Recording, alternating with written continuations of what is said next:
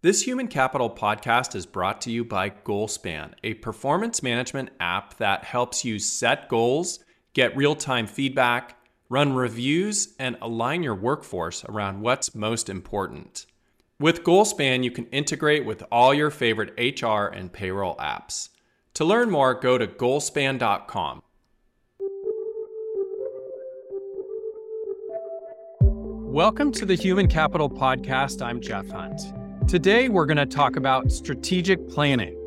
But before you roll your eyes and say that sounds too corporate or academic or maybe even boring, let me give you some compelling stats as to why planning is so important and how it affects everybody. These research stats come from HBR, Boston Consulting Group, Gallup, and the Strategic Management Society. Organizations that engage in regular planning are 12% more likely to achieve strong financial performance, 42% more likely to report high levels of employee engagement, 88% say it improves their decision-making processes. They're 2.5 times more likely to enter new markets successfully, and 80% of them believe it has a positive impact on their corporate culture. To me, this makes strategic planning a critical leadership discipline. All organizations, large and small, must plan regularly if they want to stay agile and competitive in today's business landscape. Today, I have the pleasure of interviewing two exceptionally competent strategic thinkers and planners, Louis Atkinson and Barbara Collins. These two co-authored a great new book titled, Is This Strategy Working?, which I've read and I loved it and we'll have a chance to discuss today. Both Louis and Barbara are strategic management facilitators, consultants, and global partners with the Haynes Center for Strategic Management. Louis and Barbara, welcome to the show. Thank you. Thank you, Jeff.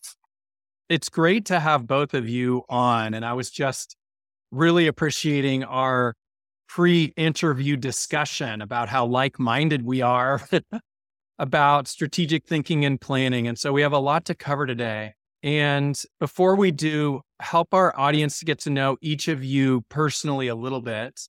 And Barbara, let's start with you. I'd like you to just share a quick thumbnail of your career journey.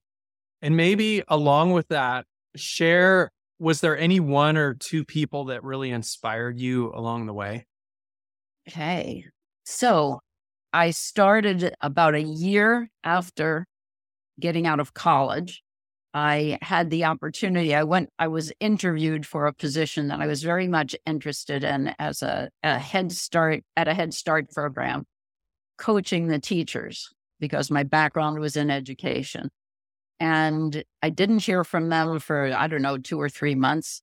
When they called me back to hire me, they told me I was now assistant director of this program, which was rather large. It had 6 buildings around the area and a couple of $1 million in federal funding.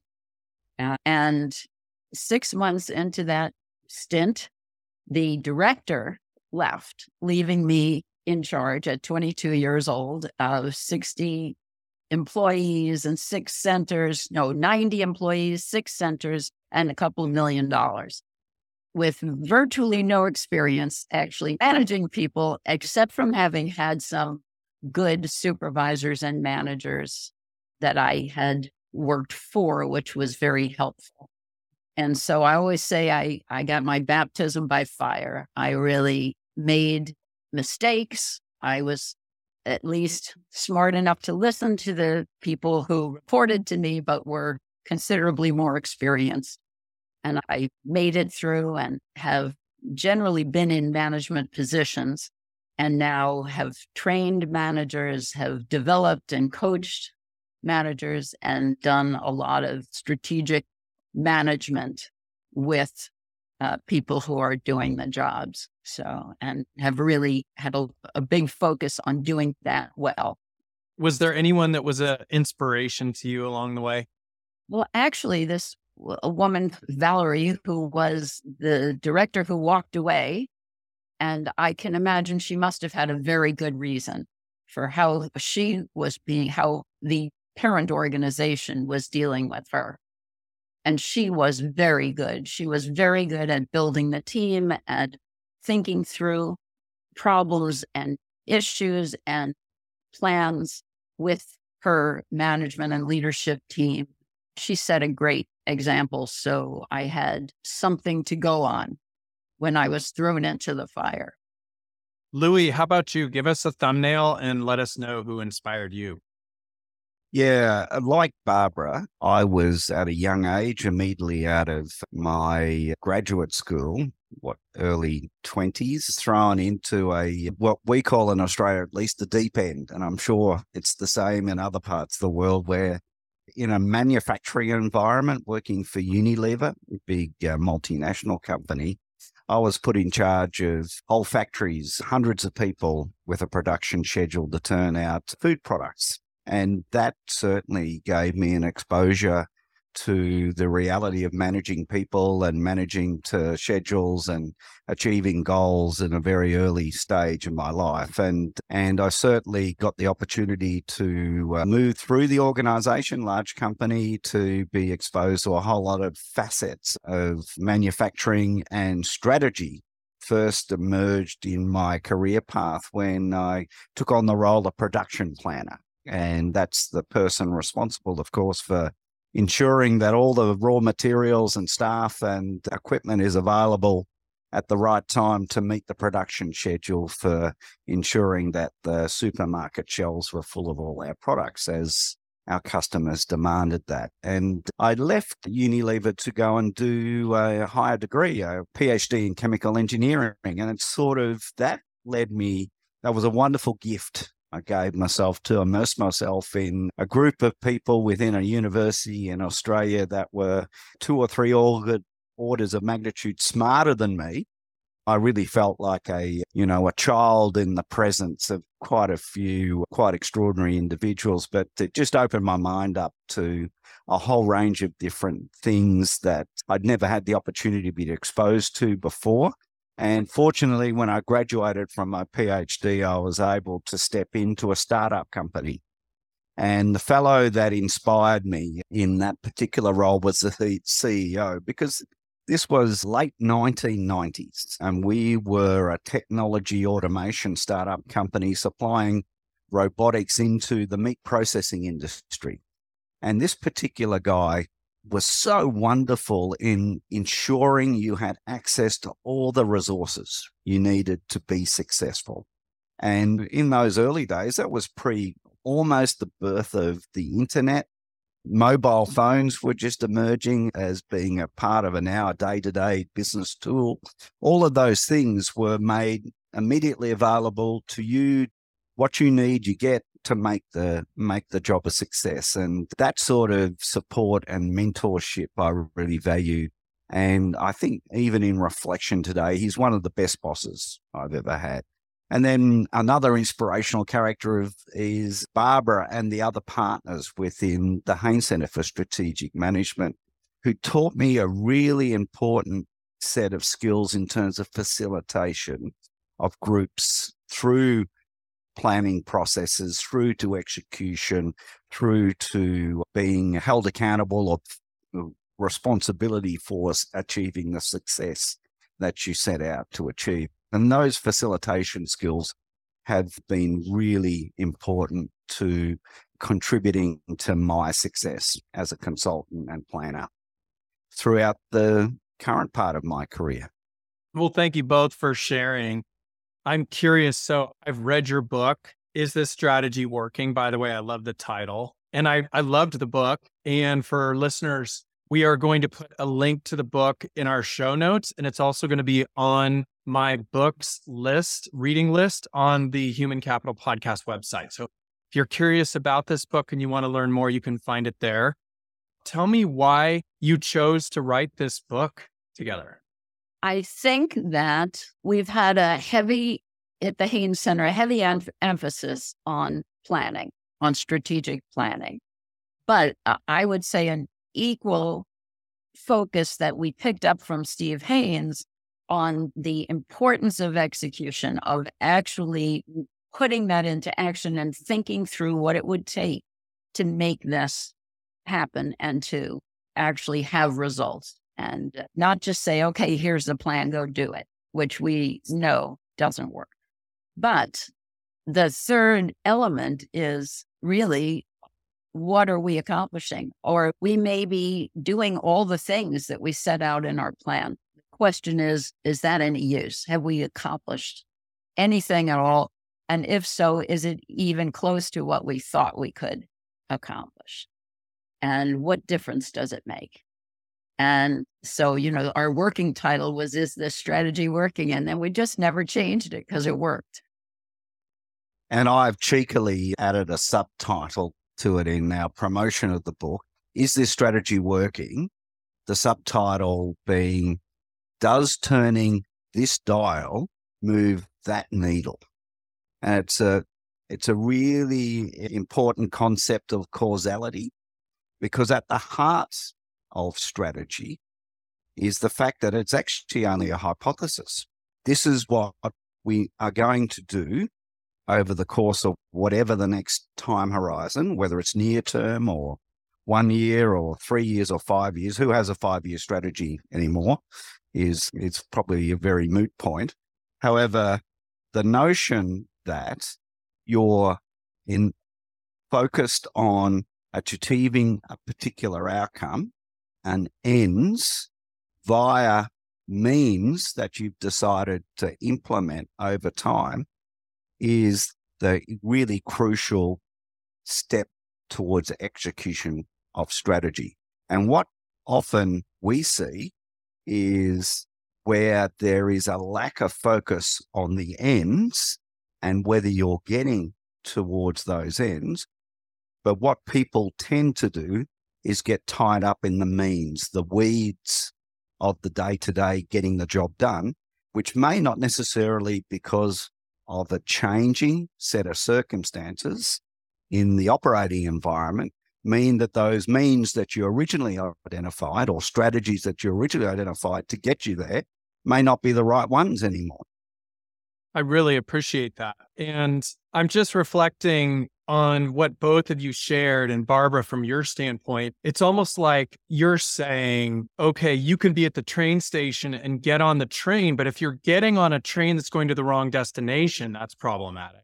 And Louis, you're saying that if you are going after this destination, but you're not actually utilizing key success measures, then that's going to be problematic. And so, in fact, I'm just going to refer to a quote that was in your book. It says, measuring is the first step that leads to control and eventually to improvement. If you can't measure something, you can't understand it. If you can't understand it, you can't control it. If you can't control it, you can't improve it. Do either of you have a comment about that? I think it's brilliant. And we like to emphasize that the approach that we use to facilitate strategy development and execution is what we call measures-led. So we start with clarity of purpose. That's really crucial, being really clear about what's to be achieved. And then the next step is, what evidence would you see of that vision or mission being executed? What evidence would you see of that happening? And that's the beginning of determining what is the right thing to measure.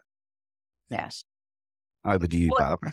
Speaking of measurement, some of the statistics you gave, Jeff, at the beginning of the podcast, I was thinking about how much more successful.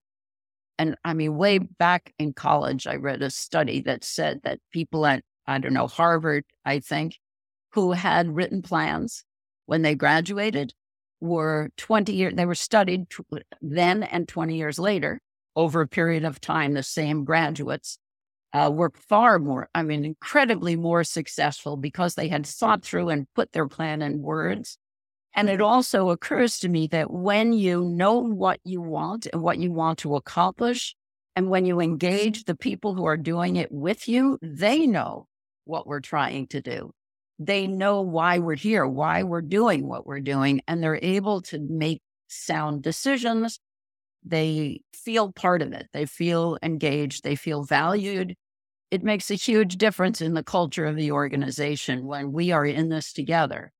Now, clearly, if there are owners, they have a different level of investment, but people who feel valued and feel included in what we're doing and who understand it are going to be much better at accomplishing it.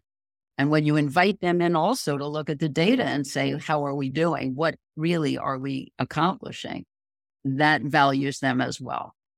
And it kind of underscores the concept of if we can weigh in, then we can buy in. But if we don't have the opportunity to communicate and understand and be a part and feel a part of something in an organization, it's going to be a lot harder to be engaged and feel the purpose that we are collectively pursuing. One of the people that I interviewed previously on my podcast was talking about the Enneagram and the difference between a group and a team, and the group being a cadre of individuals or an assembly of individuals that might share something in common, whereas a team being a group of individuals that share something in common, but has a common goal or a common purpose and has interdependencies in achieving that purpose. And so, Barbara, it's almost like that's what you've described, is if we can properly communicate this purpose and vision, then all of a sudden we can get people on board and all moving in the same direction, right? Yes. And what we generally recommend is bringing your initial ideas out as a draft and saying, this is what I think we ought to try to accomplish, and engaging people at that level, even in creating the vision, in envisioning and their role in it, the part they could play, and get their hearts engaged as well as their minds and their hands. Louis, what's the primary job of a leader in the midst of all of this? This is a challenging aspect of strategy and execution, because execution requires, if it means truly transforming the way you are today to achieve what you need to achieve in the future for future success and sustainability, transformation. And transformation leads to change. And so one of our premises in the approach that we use to strategy is that the primary job of leaders is planning and change. Unfortunately, leaders have two jobs: working on the business of today to ensure you're effective and efficient in delivery of whatever your outcomes are for today's business, and at the same time, like the metaphor of building the plane in the sky, you're creating the whole new business as well as running today's business. And that sort of, duality of role is quite challenging for busy executives, because their immediate intent generally falls to day rather than ensuring a sustainable future for the organization. But I ask, who else can do it if it's not the leaders of an organization? It seems to me that what you just described underscores the importance of being proactive when defining these primary jobs of a leader, to be focused around planning and change. Because if we're not explicit, then what do we get? We get ambiguity. And if we get ambiguity, how can we actually hold people accountable if there's only gray matter, right? Indeed the case. And I know it's a bit of a throwaway line, and in some quarters, Jack Welch has not necessarily been seen as the best leader, but one of his sayings that we often use is one that illustrates that point. When the rate of change on the outside exceeds the rate within, the end is nigh. And so that notion of keeping that duality of what's going on outside the organization versus what's happening within, and changing to meet those customer needs, competitive environments, and other sort of more existential pressures on an organization is really crucial role of leaders. For those listeners that are less familiar with strategic planning, one of the most critical aspects, and I think both my guests would agree, is doing an adequate situation assessment. So really understanding what's going on internally in the organization, what's going on externally in the organization, what is the marketplace doing, the economy, what are our current strengths, weaknesses, opportunities, and threats, which is often referred to as SWOT. And Barbara, one of the things in the book that I really appreciated was a little bit of a different perspective on SWOT relative to your desired outcomes. Can you talk a little bit about this framework that you have in the book?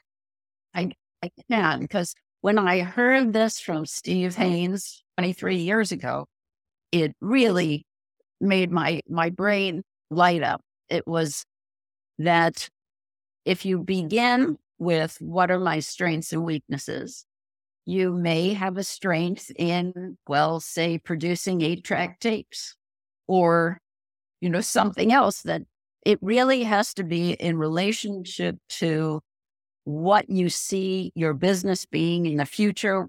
And that should be very closely related to who are we trying to reach and what did they want? What are they going to want?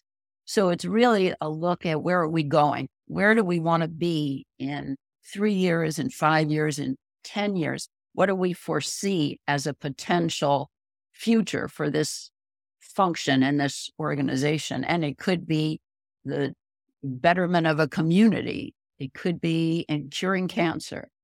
But to see where we're going and to think of everything in terms of what's our vision, what is our future, what's the future we want to create.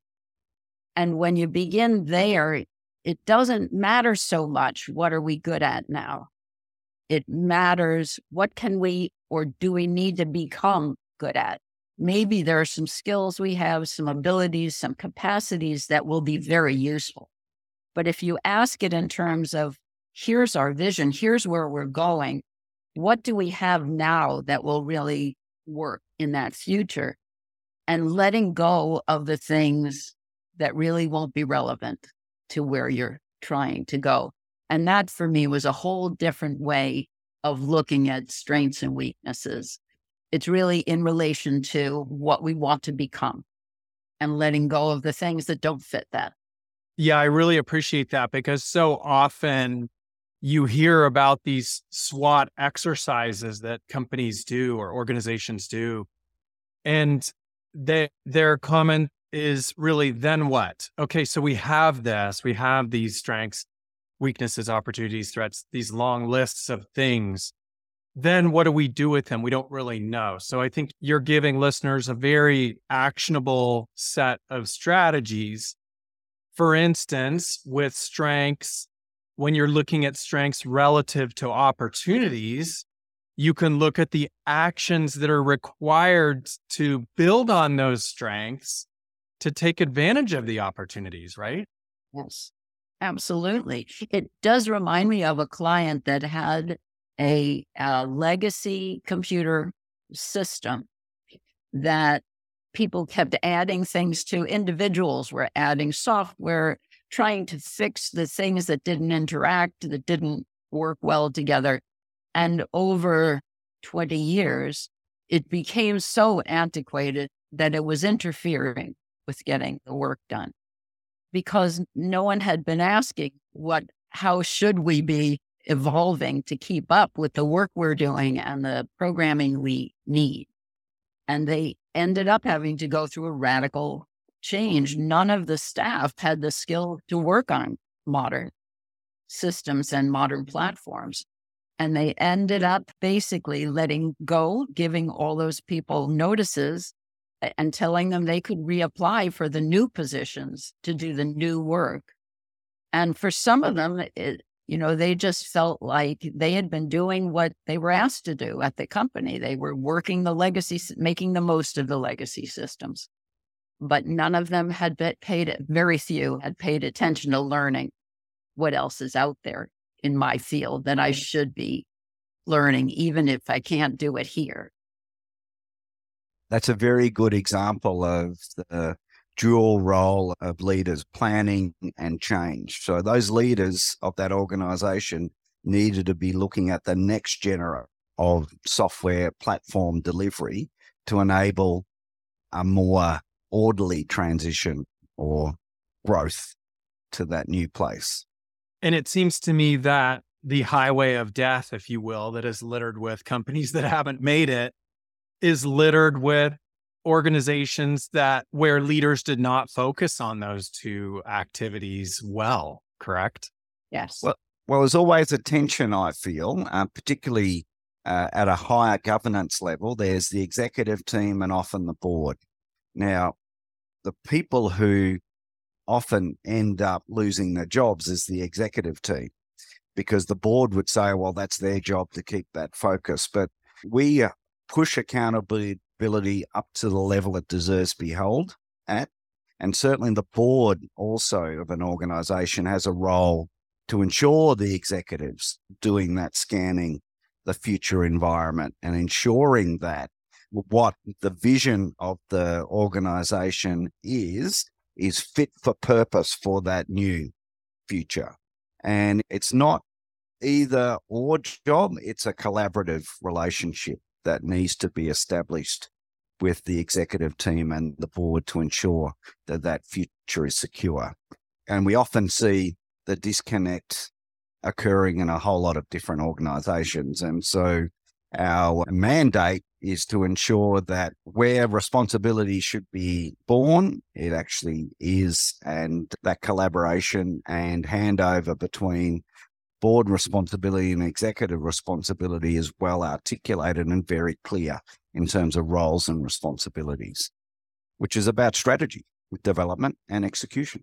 That's very helpful, because it seems as though, maybe I'm generalizing here, but oftentimes that insulation to the board allows them to actually get off a little bit too easy, if you will. There should be a higher level of accountability at the board level if they are governing properly within an organization.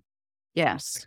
That governance piece is really important, and I'll let Barbara continue to share her view on it, but it seems to be a late arrival to the strategy conversation, though, even though it's so core to success. Yeah, I agree completely with Louis. And it was a concept that was sort of brought to the Haynes Center that we've all benefited from. The idea of what the role is of the board, the oversight role, the goal setting, the visioning, being involved in that, but also letting the people you hire use their expertise, not have the board telling people how to do their jobs. They set the goals, they set the measures, they conduct necessary oversight. But you also have to let the CEO and the experts within the organization, and in our case, it could be engineers and PhD scientists, there are all kinds of people that have been hired to actually think through and do the work. So the board not telling the organization how to do things, only what to accomplish. And that relationship needs to be clarified and reinforced, and both sides respected. So just to zoom out for a minute to the most macro level we can, and this question is really for either one of you, share with our listeners, what are the 4 critical questions for a strategic planning framework? I got 4 that's part of our whole systems thinking perspective. Where are we going? How will we know when we get there? What do we have now? What do we need to have to do it? And then eventually we see what are our outcomes, and do we need to do better, or what can we do better? And just to build on what Barbara's just described, to keep ourselves accountable to our responses to those questions, we use this matrix. Remember what I was mentioning earlier about all strategy is a hypothesis, okay? So we're still at the hypothesis stage based on what we think the world around us is doing and where we want to be. What evidence will we see if we got there? And what do we need to move ourselves towards that? The measures and moving towards are the 2 parts of the hypothesis. So we have this matrix of core strategies. Imagine down the first column, they're going core strategy 1, 2, 3, 4, 5, whatever. And then across each of the columns is key success measure 1, 2, 3, 4, 5. And this matrix allows us to cross-check. All right, core strategy 3 is likely to derive key success measure 4 and 5, and maybe 7, particularly if it's a good core strategy that has co-reinforcing capacity to do multiple things for us. And so if you can imagine, we end up with this causal matrix that then is the basis for what we continually test over time as we move forward and implement. And it's telling us that this core strategy is effective because we're watching change in that dial. Remember what I mentioned right at the beginning is moving this dial. Is this moving this dial, shifting that needle? And so the core strategy is the dial. The key success measure is the needle. And we're looking for change in the needle. If it's not happening and in our next review, we've got to ask ourselves, have we got the right strategies in place? Or indeed, have we got the measures, the right measures or evidence to get us to where we thought we were going to get to as well? So that at its essence, the book is about that causal relationship and how do you test that going forward. One of the things I love about that is it moves you from a set it and forget it mentality, which is one that's static. So I create my plan, I put it on the shelf, I pull it out in a year and I'm really frustrated because I haven't accomplished those things, to a living and breathing sort of dynamic plan.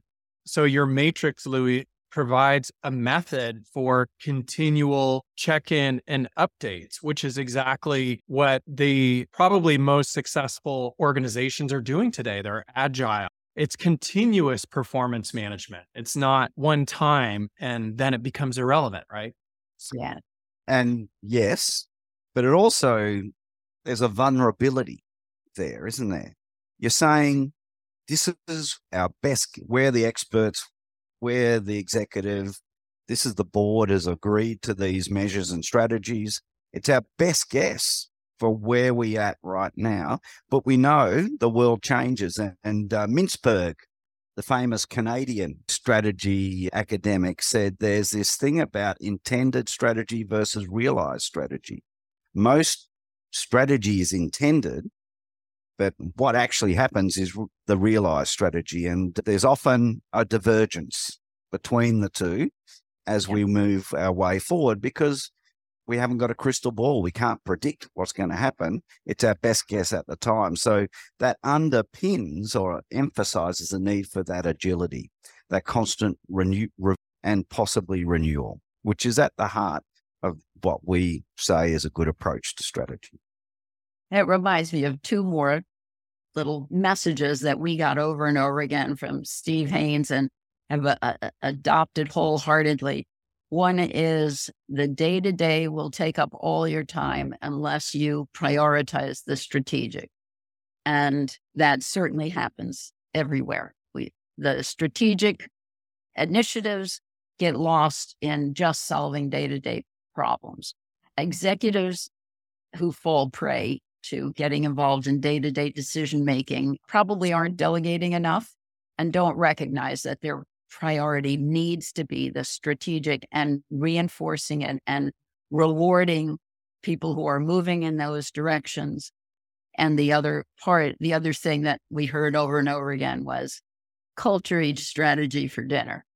It's your culture needs to be right as well, to care about the strategic change, to be part of it, to engage in it, to prioritize it in their own day and their own week and month. And so those things need to be tended to. It. Leadership is a big deal. It's a big project.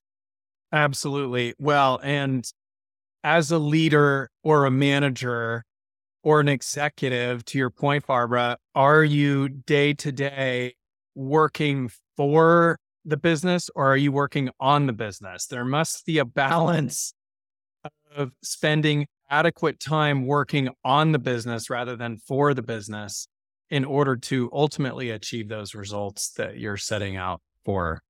So, Yeah, absolutely. Yeah. Well, I'm going to shift us into some lightning round questions. So I'm going to throw out some kind of fun questions for each of you to answer on the fly. The first one is, what are you most grateful for? Louis, let's start with you. Oh, look, I've got to be grateful to have been born in a wonderful country that I come from, Australia. We don't have everything perfect down under. But having said that, and having had the opportunity to travel the world and work with people like Barbara, I know that in relative terms, life's pretty good where we are.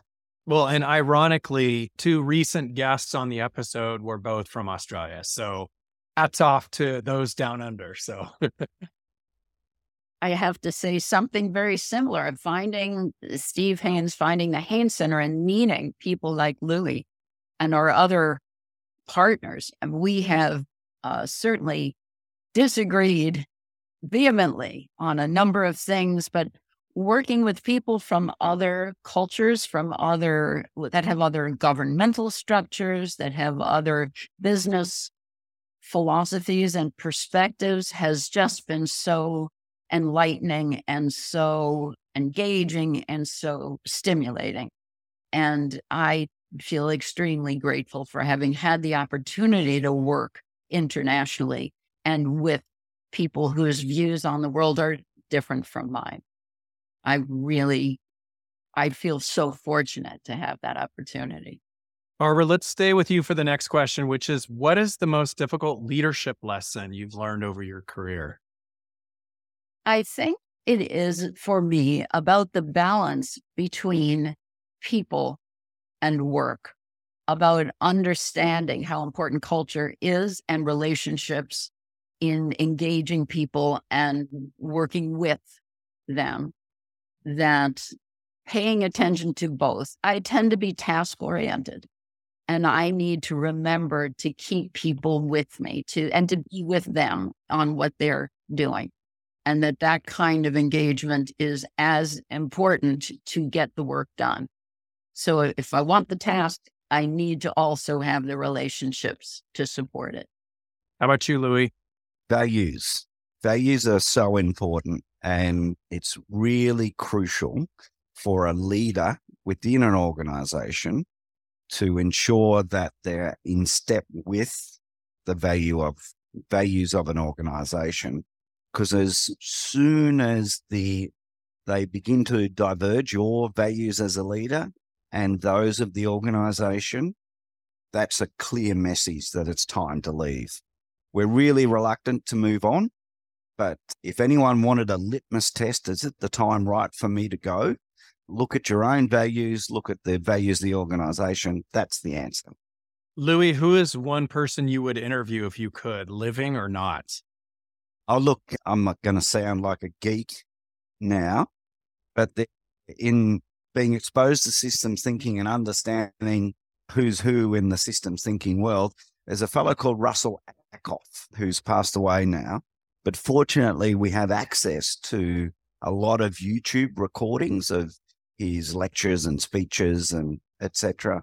I'd love to sit down with him and just test some of my thinking about this whole piece that we've been talking about in terms of strategy and is there really such a thing as backward causality? Can we really imagine where we want to be and then construct a series of steps to getting there in an effective way? And so, yeah, geeky Russ Ackoff. How about you, Barbara?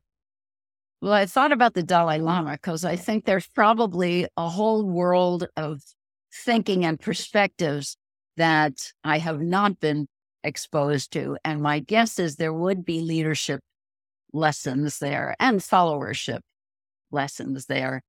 But I also go back to Steve Haynes and wondering, was there more that I missed? Was there more in that brain of his that brought us all together that might help me now that I didn't get a chance to do? Fortunately, he was a prolific writer, and that has helped us a great deal when we're looking for missing pieces. Louis, do you have a top book recommendation? Well, again, very geeky book because I'm in this mindset of causality at the moment. The Concrete of the Universe is a book by a fellow called Mackey. He's actually an Australian who back in the mid-70s wrote this book. It's Philosophy of Causation. Which comes first, the means or the ends? And I'm really enjoying reading that book at the moment. Barbara, do you have a book recommendation? I enjoyed Stephen Covey's 7 Habits, and those have stayed with me over a long period of time. And there's another author that I'm at the moment just blanking on. I'll have to think about who it was that also informed and inspired me in the area of effective management. With some Drucker? There you go. Peter Yeah. Drucker. Thank you, Louis. How do you read my mind? Well, you wrote a book together, so you know. He had formulas for what a leader, what an executive needs to. 80% on strategy and strategic things, big thinking, and 20% on day-to-day if necessary.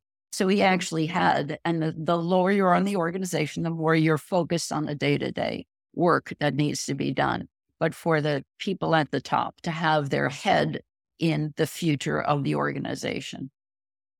Louis, what's the best piece of advice you've ever received? Good question. Piece of advice. Don't be in such a hurry. You've got more time than you think. And to me, when I was given that advice, it was something about be in the moment, what you need to be in the moment with, and don't try and get ahead of yourself. So that notion of being present, because you've got more time than you think. That feels so applicable, especially today with social media and all of the media around us that is tugging at our attention. So yeah, thank you for that. How about you, Barbara? What's the best piece of advice you've ever received? I think what Louis just said is definitely on my list. And the other, I think, is, and it is related to being present. It's just really hearing what other people are talking about and trying to understand their perspective and not go off on your own path without bringing others, and always listening for a better idea, something that someone else can bring that you hadn't thought of, or at least a tweak on what you're thinking that makes it even better. So as we wrap up, can each of you share what 1 or 2 most significant takeaways are that you'd like to leave our listeners with from our talk today? The planning part is just the beginning. The real heavy lifting comes after the executive retreat, and the glossy booklet is created as a consequence of here's what we're going to do. The now we're going to do it is the challenge, but take comfort and be vulnerable in the reality that it's all just a hypothesis. Your real job is to test whether it's true and respond to what you learn to make it better. Barbara, how about you? What are a couple takeaways that you'd like to leave our listeners with today? I think the thing I've seen the most that has been hard to watch is organizations and people who cling to the familiar and can't let go of it, because generally change is going to happen. And being able to see that, that it matters if this strategy is working, if we could be doing more with our resources or better with our resources, and hanging on to things just because they're familiar is not a productive thing. Unless you know for sure that they're making the kind of difference and the amount of difference that you intended. If there is something better, and we don't always want to be chasing just something more fun, more interesting, better in some other way. But it's really about what is going to be the difference in the world that we're trying to create. And are we doing the best of that. Well, once again, the book is titled, Is This Strategy Working? It's in the show notes of our podcast website, and you'll also find it on my books list. And Barbara Collins and Louis Atkinson are both from the Haines Center for Strategic Management. And Barbara and Louis, thank you so much for coming on the show today. Thank you, Jeff. This has been a really interesting conversation for me and really reinforcing. Great fun. Thank you very much. Thanks for listening to Human Capital. If you like this show, please tell your friends and also take the time to go rate and review us. Human Capital is a production of GoalSpan, your integrated source for performance management. Now go out and be the inspiration to other humans, and thank you for being human, kind.